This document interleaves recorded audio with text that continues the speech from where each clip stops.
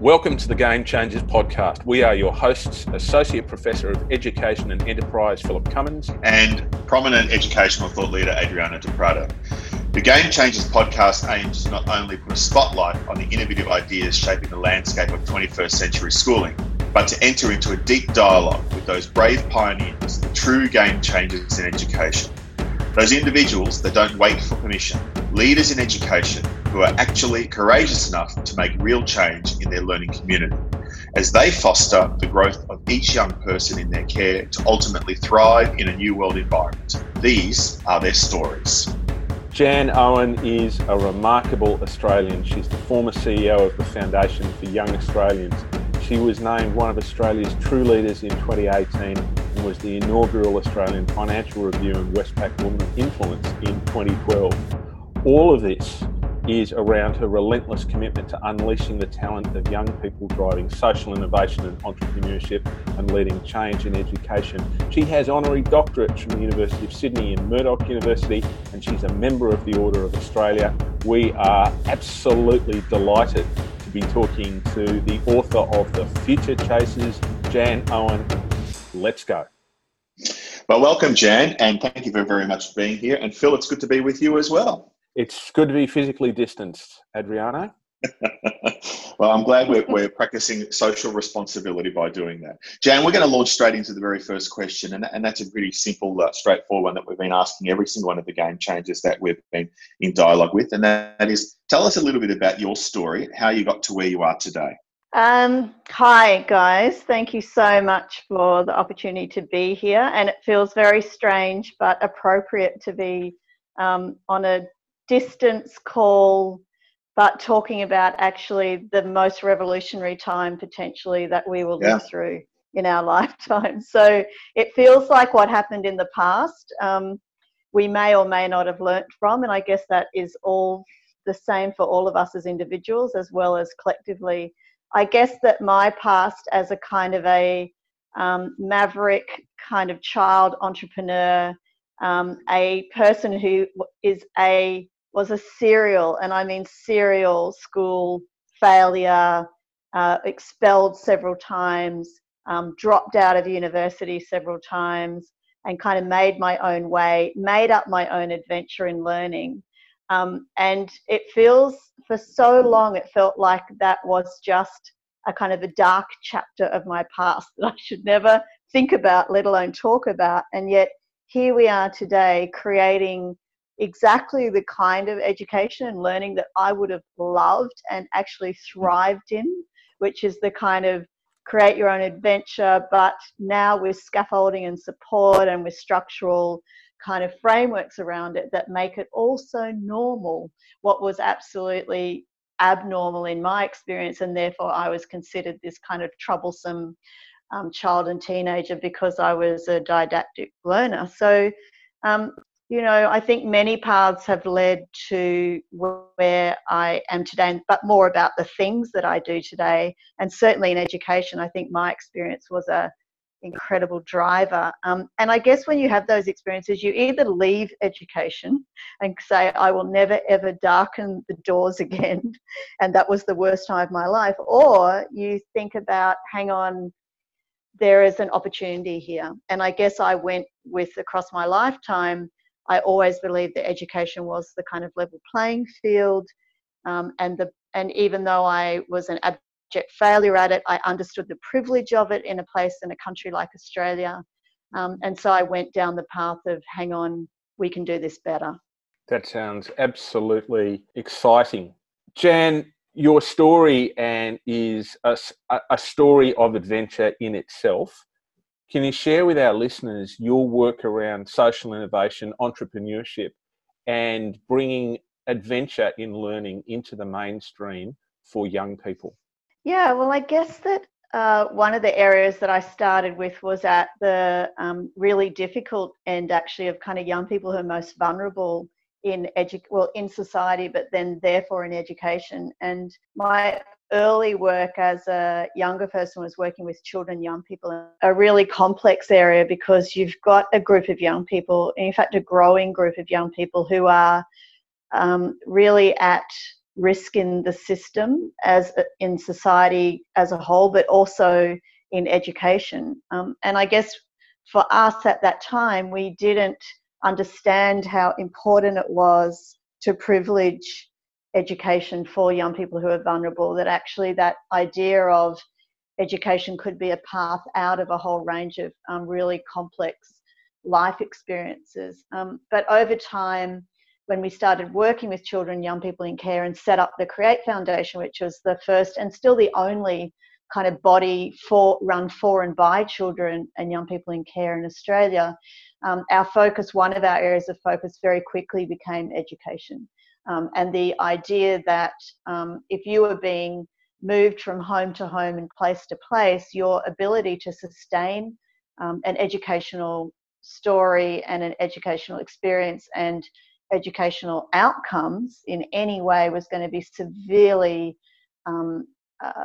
jeopardized by that kind of process. So that kind of focus on stability and therefore ability to access education became really important part of what the Create Foundation was doing. And so our work there again led to other work that I went on to do more broadly across Australia, which was working with people that were innovating and what we call social entrepreneurs, so people who have a social impact in their kind of entrepreneurial approaches to these kinds of things. And along that way, I met incredible people when I went to help set up Social Ventures Australia, people who were already, and this is a good long time ago now, which tells you how long we've been in this space, about 20 years in Australia, but people like Viv White, who we supported to bring Big Picture to Australia from the US, and people like Russell Kerr, who are running very integrated, not actually disaggregate, but actually integrated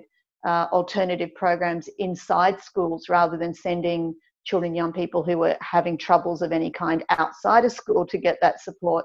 And so we got to see a lot of things when I was at Social Ventures Australia with new approaches and got to back some of those actually. And I think by the time that I got to the Foundation for Young Australians 9 years ago, which, as you said, Phil, I've just finished up there in December last year, we kind of went big picture again and started to look at, well, what's the future for young people? Let's think about next. And that took us into the future of work and what skills and capabilities young people would need in the future of work. But of course, that inevitably, we ended up back in education and learning because, of course, we discovered that the future of work would be shaped partly by actually the skills and capabilities that people were bringing through there and the mindset that young people were coming out of education, higher school education, higher education. So I guess there's a kind of a real thread through sort of starting to work with really vulnerable young people and the role of education in giving them access to opportunity, looking at a whole lot of innovations through the kind of entrepreneurs who are bringing new ideas or coming to Australia or bringing to the system new ideas, and then thinking about, hang on, why are we doing this? Why does this matter? And what is the environment and the context that we'll be in where education is brought into sharp focus once again? And so that's kind of, I guess, where we're up to. And now, of course, we're thinking about, wow, where are we now? And what is the culmination of thinking about equity, innovation, and the future of work? That takes us into kind of systemic change. And now, of course, that's the work that I'm now very, very involved in. It's really fascinating listening to you, Jan, talk about this journey that you've been on, but in particular around the next component of what's required in support of young people going forward.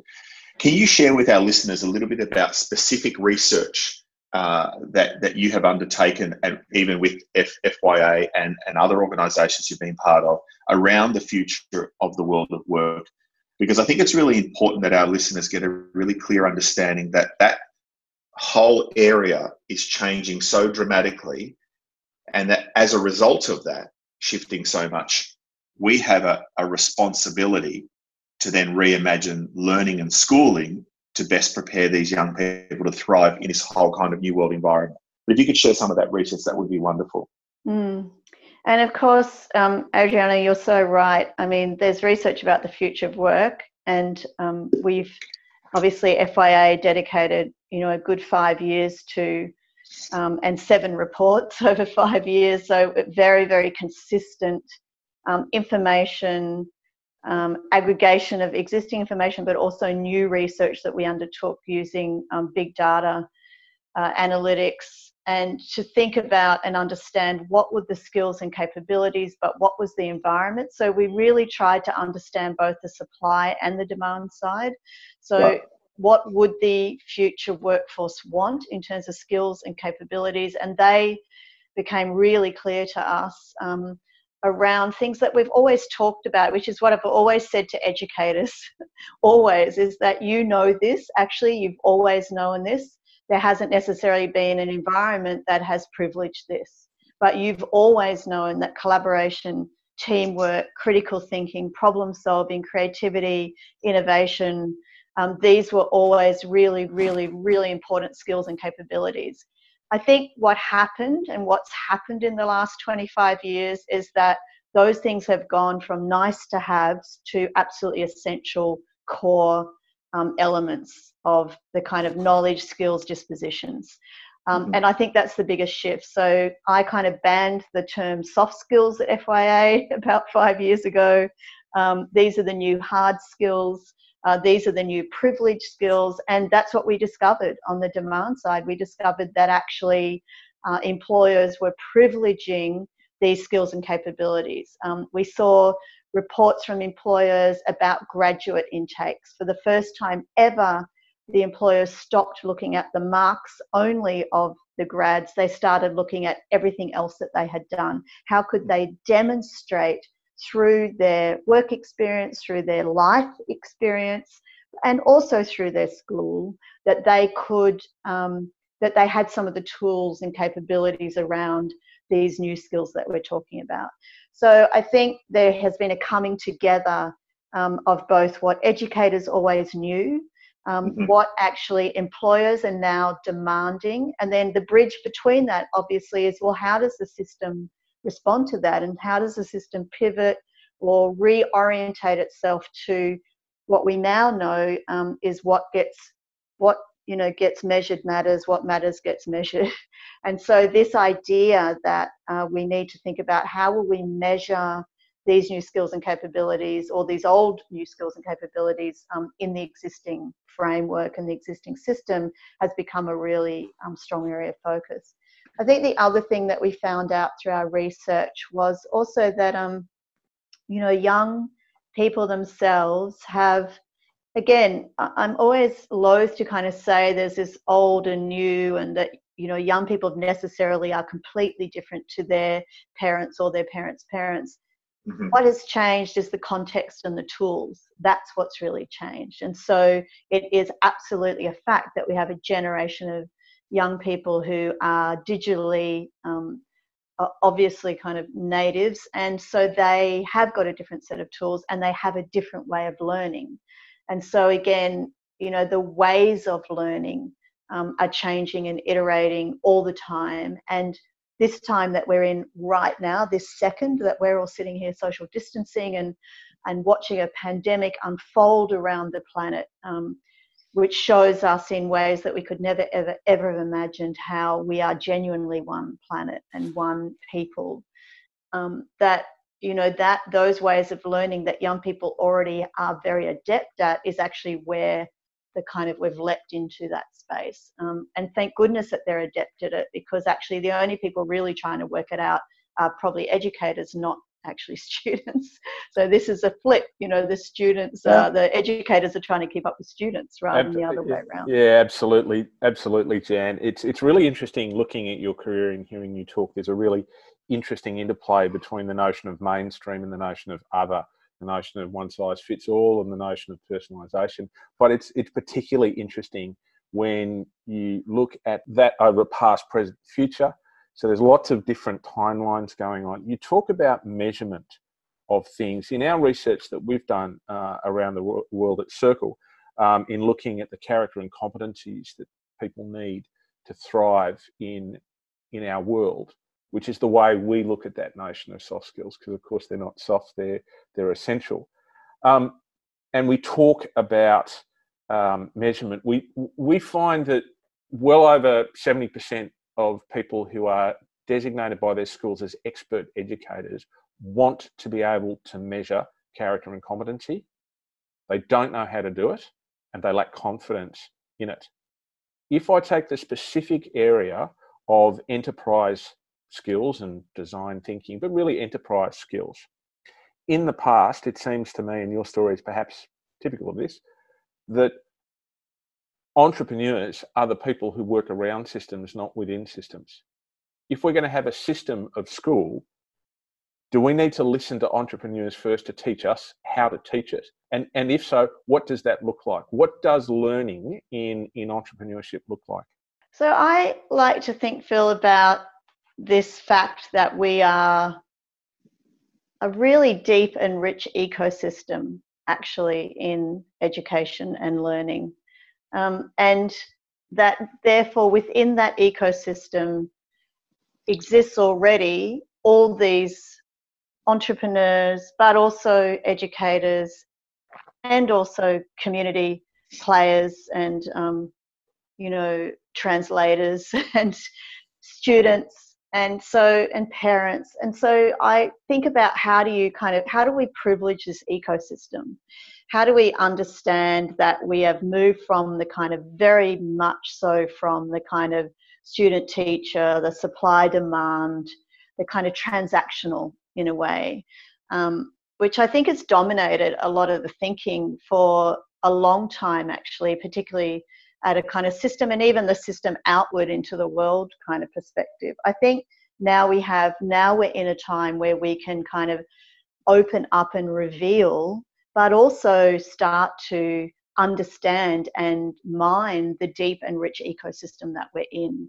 And so, of course, to your point, there are a lot of ways that we're going to learn and iterate much, much, much more quickly. I mean, one of the most positive things, and there are many, many, many negative things, but one of the most positive things out of even this few weeks or months of COVID-19 is actually that we have finally made the leap from this structured, standard kind of playbook that we've had about what education should look like, and we have made the leap to learning. And this is something that a lot of us, including both of you, have been talking about for a long time, but actually we're watching it unfold in front of us, this idea of learning, not just the fact that we're moving to online learning, but online learning opens up this whole new world of, hang on, what does learning now really mean to us? And that is way beyond just education in its current form and in its current structural framework. So, we have an opportunity once we go to that place, once we go to that new world and start to genuinely embrace and think about learning, there are so many people who have got incredible contributions to that for us. And we have to link and connect and convene and curate that for the benefit of learners, students, young people, children, and also from what has been this kind of existing school education sector and system, but now is wide open. It's, the doors have been open, the windows have been flung wide, the gates have been crashed, and now the school is genuinely kind of open for business, in my view. I'm really excited about the possibility of growing out of this pandemic exactly in the ways that you've just described there. My only caution is that there have been some schools or learning communities that are simply doing schooling online right now as opposed to the learning component. But I feel that what will happen over time is that so many educators will realise that, gee, this person in my class is demonstrating great independence, great autonomy. We can trust in them and we can co-produce the learning and do this together and let them opt into that space. So I am really optimistic as in exactly what you've just described. I now want to go and shift the conversation just slightly, a little bit, Jan, and I want to talk a little bit about that. In 2018, the Mitchell Institute explored the use and usefulness of the ATAR. And the report demonstrated the growing disconnect between the role of ATAR plays in schools and universities, with only 26% of secondary students of all domestic undergraduate enrolments using an actual ATAR. I think that's a little bit of an indictment then on the fact that we keep flogging this system or structure as the panacea, with only 26% utilising it to get into post-secondary education. Can you tell us what you have learned from your work about how to transform education to better meet the needs and prepare young people for their future? That's a really complex question, but is the one that we're all really turning our minds to now, isn't it? Because this is, without doubt, the opportunity to do that right now. So I have a very strong belief that actually the kind of learner's journey needs to have within it a whole range of options and choices. Mm-hmm. And so to Phil's point before, this is where we turn to innovators and entrepreneurs as well to try and help us work out what all these would look like, how to ensure, and I mean this absolutely as the most profound piece of this, which is how to ensure equity. So there are many people who would say just do away with the ATAR, bring in, say, for instance, something like a learner profile, and let's just get on with it. It's actually not that easy or that straightforward. Number one, those young people who have an ability to build out a rich and diverse learner profile and present it like a portfolio of their life, genuinely and generally are going to have more options to networks, to resources, to people, to mentors, to parents who are absolutely engaged and 100% supportive. And that is not the case by any stretch for every young person in this country, let alone in the world. So my belief is that these things are much more nuanced than a kind of an either or. We will, though, and we will get to a place where the ATAR, in whatever form it is, and it may exist for a long time, has you've already stated that it has less of a status than it would have had previously. But I think my interest is, so what? So it has less of a status, so what? There is still a desire and a need to understand what a young person knows and that they can demonstrate what they know and what they've learned and the application of it. And so there will have to be, in some form or other, there will be a range of options. And maybe we'll see ATAR sitting alongside 5 or 6 other things, of which will have different measures and different lenses on the same reality, which is what does a young person know, how do they know, and what can they do with it? And that, by the way, comes back to our measure of success. I've just said those things, what they know, how they know, what they can do with it. That's a measure of success, or a set of measures of success. We might decide that there are other measures of success as well. So we've got to kind of work backwards from the end game here, which is how do we understand and articulate and measure success in learning? How does that learning across an entire life get assessed, valued, articulated, demonstrated, not just through school education, but beyond? This is again why I think this rich and deep ecosystem is very, very important, because we have an opportunity to bring a lot of different thoughts and ideas, including obviously students themselves, to the redesign of this entire process, actually.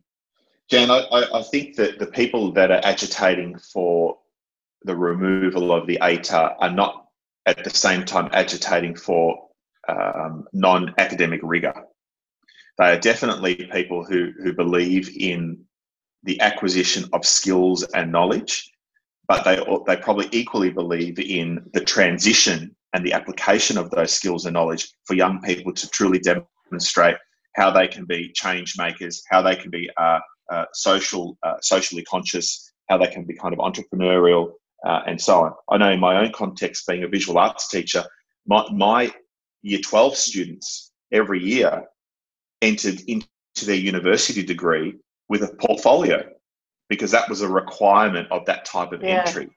And can I say that, you know, it was wonderful that not only was able to measure their achievement, but for me, what was more important was I was able to measure their growth academically and their growth in terms of their character and their growth in terms of their capability skills. To see young people have those kind of aha moments when they get that breakthrough, because they've got a fictitious client or a real client that they're working on with their folios, was wonderful to see. And in many ways, it allowed them to showcase passion, it allowed them to showcase purpose, and it also allowed them to showcase their own power and their own autonomy. And for me, that was the most exciting element. But there was no lack of rigor, and there was no lack of knowledge or skill that they had to apply, because, you know, you need that as the foundation for you to be able to transfer it further.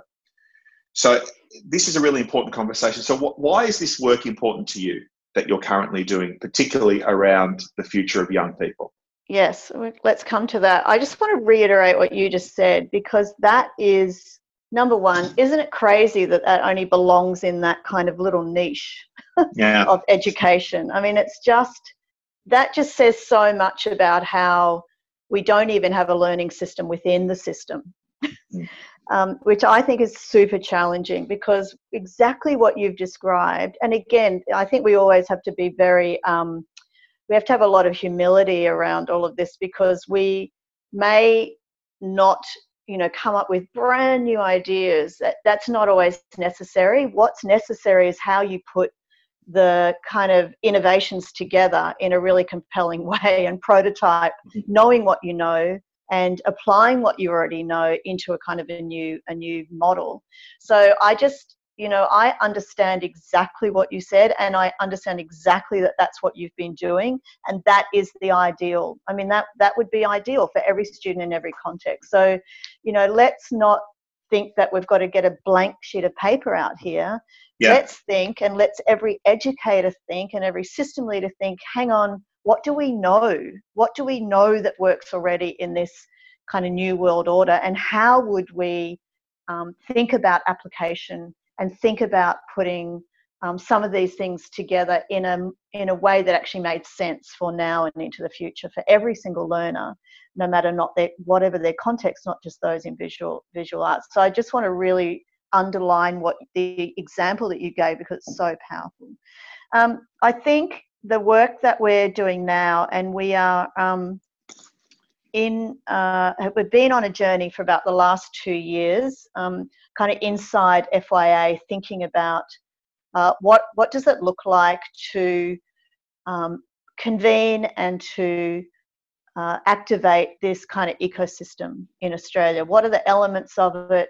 Who's interested in the future of education and learning? And how indeed might we make this a centrepiece of kind of the Australian focus? So as we've seen in other countries, you know, where they have privileged education and not just the gaining of education, but privilege as part of the core kind of economic and social strategy of a country, it's made a massive difference. Obviously, Singapore is the huge sort of point outable in that context of making a kind of a 50-year plan with education at the centre. That's the kind, you know, we could only ever dream of that kind of long-range view.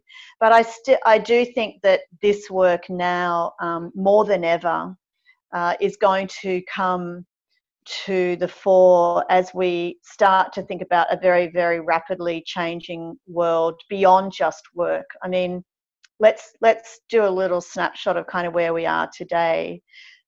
We expect that out of this COVID-19, there's going to be millions and millions and millions of young people and other people out of work around the world. If we actually believed that education was just about getting a job, we would be out of a job right now. But actually, what we know and what we've always known is, of course, education is much more than that. Education is about learning not only how to do, but how to be in the world. And so these opportunities, and it comes right the way back to what you said, Phil, right at the beginning, which is if there was ever a time when there's going to be a need for a kind of an entrepreneurial mindset, and I don't mean, you know, a world of zillions of mini entrepreneurs, but I mean an entrepreneurial mindset and worldview or way of thinking, this is going to be the time. And we're going to, I hope, encourage our students and our young people and our children to think very differently in relation to their schoolwork, not to go back to a kind of business as usual, because the world will not be BAU for a very, very, very long time. And it would be to it would be to deprive them actually of an incredible opportunity to create and innovate in their own lives, in their own learning, in their communities, in their country, if we were to try and out of this sort of just stuff them back into the kind of box that they were in and say, you know, everybody else is going to get onto it. You know, everybody else is going to sort the world, go back to as you were. So I think our opportunity is now, and what we're working on is how do we understand what's going on, but how do we understand this opportunity that we have to kind of leapfrog forward from education as we know it to the learning and lifelong learning as we have envisaged it, and what's the bridge and what are the bridges that we need to build to get there. What I think would have taken us 5 or 10 years, but now it could happen in the next couple of years. That's exciting for all of us. Yes, it's going to be very exciting for all of us, and I think it's going to be really scary. I think our risk appetite right across our industry is going to have to increase, and our willingness to let go of control is going to be really important. Just hearing you and Adriano talk about teaching art and skills in the world of studying and so on, and entrepreneurship. Just want to give a quick shout out to Tyrone Tran, who's done the work for the brilliant artwork for Game Changers, and he's of course a former student of Adriano's. Jan, if I can, I want to take you to this notion of business as usual, and to a certain extent, Adriano has already pointed out that business as usual in Australian education deems that the ATAR tail wags the educational dog. We've only got 26% of entrants coming in using an ATAR, and yet we've got a system that's focused on the tail rather than the whole dog. We have some thinking at Circle that part of the way of talking about things is to look at the way that they really are. We know that for many students, particularly from the age of 15 onwards, the notion of work and study is intimately bound up with each other. We think about that. Not only do we have ways of measuring character and competency that are coming out of our own research, but ways of mapping that to using digital passports and all sorts of associated tools that you can take with you through your life. The new normal is already there. These tools actually exist at the moment. We just haven't worked out how to get them into systems. I want to take you to a very specific example of business as usual, and it's one that's very personal for me. You've been a champion for young people for decades now.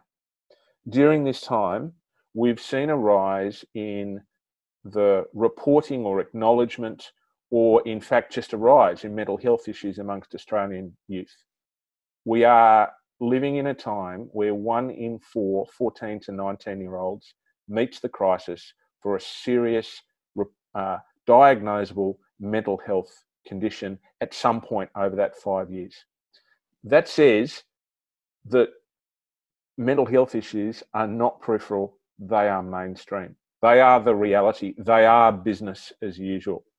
From your experience, how can resilience and mental health be further built into our educational systems so we're not the emperor's new clothes, so that we're actually dealing with the reality of young people's lives? This is something that has and continues to exercise the minds of many, many, many, many people. At FYA, there is a social enterprise that we set up called YLab, which is run for and by young people, so that employs young people to do all kinds of work around everything from kind of system change to helping people work out how to consult with young people, to co-design ideas and products and services with young people. And been very interesting. They've been working with Origin Youth Health recently on sort of new ways of thinking about mental health. And one of the things that I've always found so interesting in all of this when you talk to young people is just the obviousness of, number one, kind of why when we live in the kind of world that we live in, and they are in a global environment which is globally connected and have a steady stream of stories of lives and experiences, but also of the planet's anxiety and the planet's pain pouring through their machines and mobile phones and every device that you could imagine, and then talking to each other about it. You know, when you think about it like that, we are all probably experiencing some kind of existential anxiety all the time. Mm-hmm. It's just that as you get older, you get better. So, and I say that in inverted commas of covering it up, which doesn't serve anybody, as we've now found. But actually, when you're younger, it's actually you're more likely to express and to share and when you're 2, you cry really loudly, and 4, you cry really loudly about it. And as you get older, your responses change. But I think I always want to acknowledge that, to me, it seems completely sensible and reasonable, actually, that there is the level of mental health and ill health issues in the world, and it is in the world at the moment. But also, I think, and I have come to believe, that resilience actually is a really challenging word, because resilience, although this might not be the dictionary definition, resilience, when we say it to people, often means things like, or people often hear things like, bounce back, get back on the horse, get back on the bike, you know, all these things. Whereas I believe the word that we should always have been using is actually resourcefulness.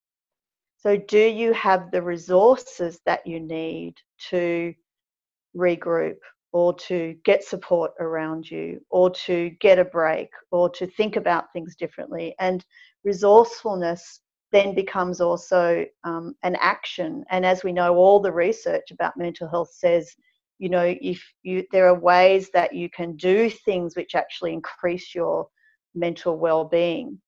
And so I think about resourcefulness as kind of collecting. Have you got the collection of tools and people and resources around you that you need to deal with all the, what are sometimes bumps and sometimes are huge mountainous challenges in your life?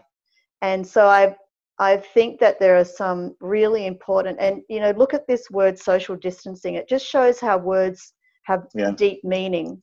Social distancing, which of course was the wrong word, but was a hashtag in 1 second. It should have been physical distancing, but stay socially connected. But social distancing has put 2 words together that actually shouldn't belong together, and it's a made up thing. And the same with that idea of resilience has been taken to another place, which I don't think it should be. And so I think our use of words and language is very, very, very important. And you could say the same, some people would say the same about mental health versus mental well-being. Mental health takes us down a path of kind of pathology, and well-being takes us into a path of wellness and looking for ways to be well. And there are, you know, lots of ways. The last thing I would say about it is that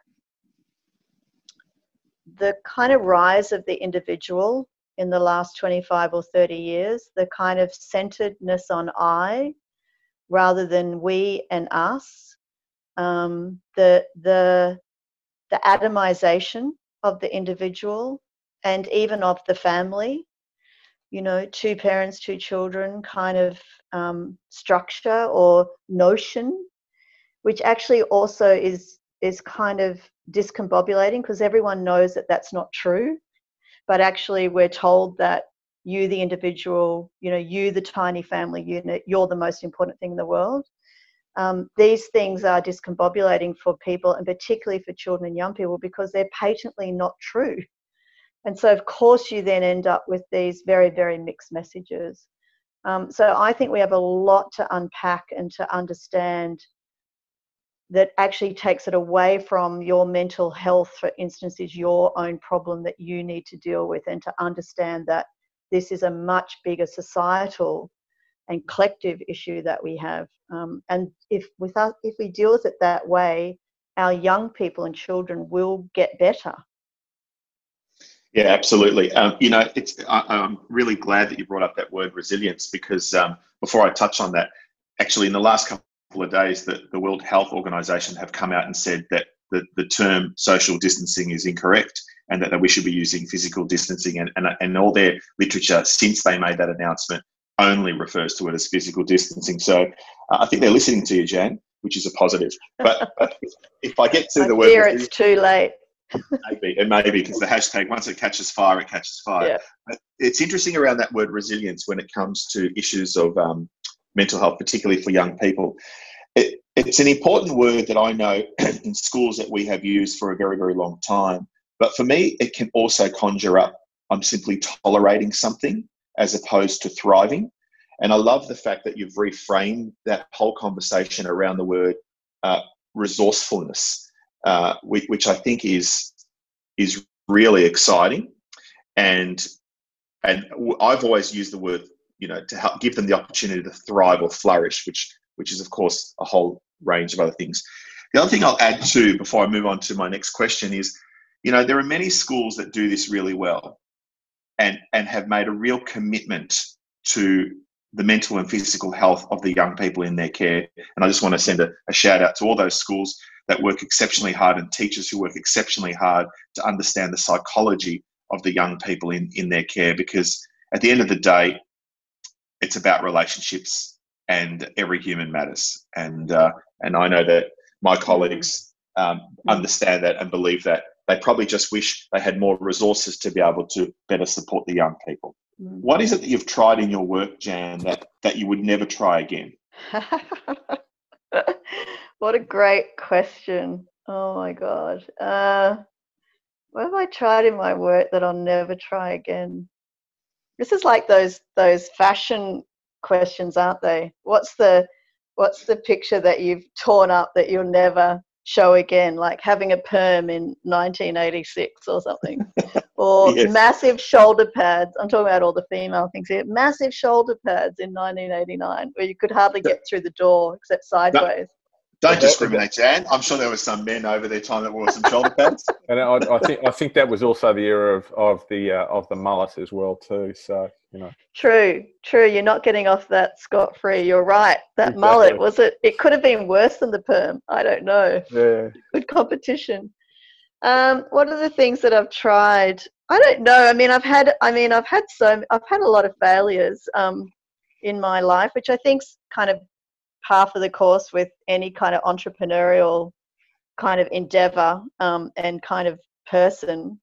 And it seems that the ability to look that failure kind of in the face and move on is probably a very strange and could be a compelling reason why you shouldn't move on, that this sort of raw energy and kind of focus on, I'm just going to keep going anyway, could actually be the downfall of every entrepreneur. But I think some things that I probably would do differently now are, I think we have a very strange view about kind of experts. Actually, I think that's one area that I've really come to change my view about. And I think I always had a different view because I've always worked with young people, and I've always believed that, young people are experts in their own lives. But it goes broader than that. I think the whole work that we've done over the last 10 years or so on kind of co-design and bringing people with the lived experience into the center of design thinking has changed everything. And I think I'm not the only person that has kind of learnt from that, of course, but it's such a massive learning, because I was always such an advocate for young people and always wanted young people to have a platform and always ensured that they had that platform. But that platform used to kind of have a a ceiling in a way. You know, yes, we want to hear your views, and now thank you for, we've consulted you, we did the survey, and now the experts are going to go off and do the work. And that's all changed in the last 10 years, where we said, no, stay in the room and co-design and co-create with us. And that's been the most exciting shift, I think, professionally that I've seen. That's why we set up YLab at Foundation for Young Australians, so that we are actually privileging and also putting a structure and scaffolding around that exact model, which is you don't need to leave the room after we've heard your experience or your knowledge or your learning. Stay, co-create, co-design. And I think we're at the kind of front end of that. But I think that they're still, after 10 years, but I think there is so much richness in that we're going to bring into education and learning. And I'm really hoping the work that I'm involved in now, sort of post FYA, which we'll be launching in the next month or so, will really showcase that in a very, very, very real and tangible way. So, Jan, do you want to share a little bit of what you're planning to do with your next challenge? So the next chapter is something that we've been working on for the last 2 years. It's a venture or a project, I guess, initiative called Learning Creates Australia. And what our kind of mission is to think about how we build out this very, very deep and rich ecosystem of people involved in learning and the future of learning currently, but also, so not just educators, but also industry, and innovators and entrepreneurs and higher education, with the express purpose of charting and kind of navigating this kind of future of work, but also future of society. We really are going to centre and privilege young people in this as co-designers and co-creators. And our first project is called The Learner's Journey, or Learning Pathways, and it's going to focus on something that we've been talking about a lot today, and that Adriano touched on with his kind of discussion about the ATAR, about how will we understand, privilege, assess and articulate what success looks like for students now and into the future, and what are the tools and mechanisms that the Australian learning system will need to utilise. We've got 2 years of substantial support and resourcing from the Paul Ramsay Foundation, PricewaterhouseCoopers, Melbourne University are a very key partner, and the Foundation for Young Australians is the kind of host or kind of auspice of this project.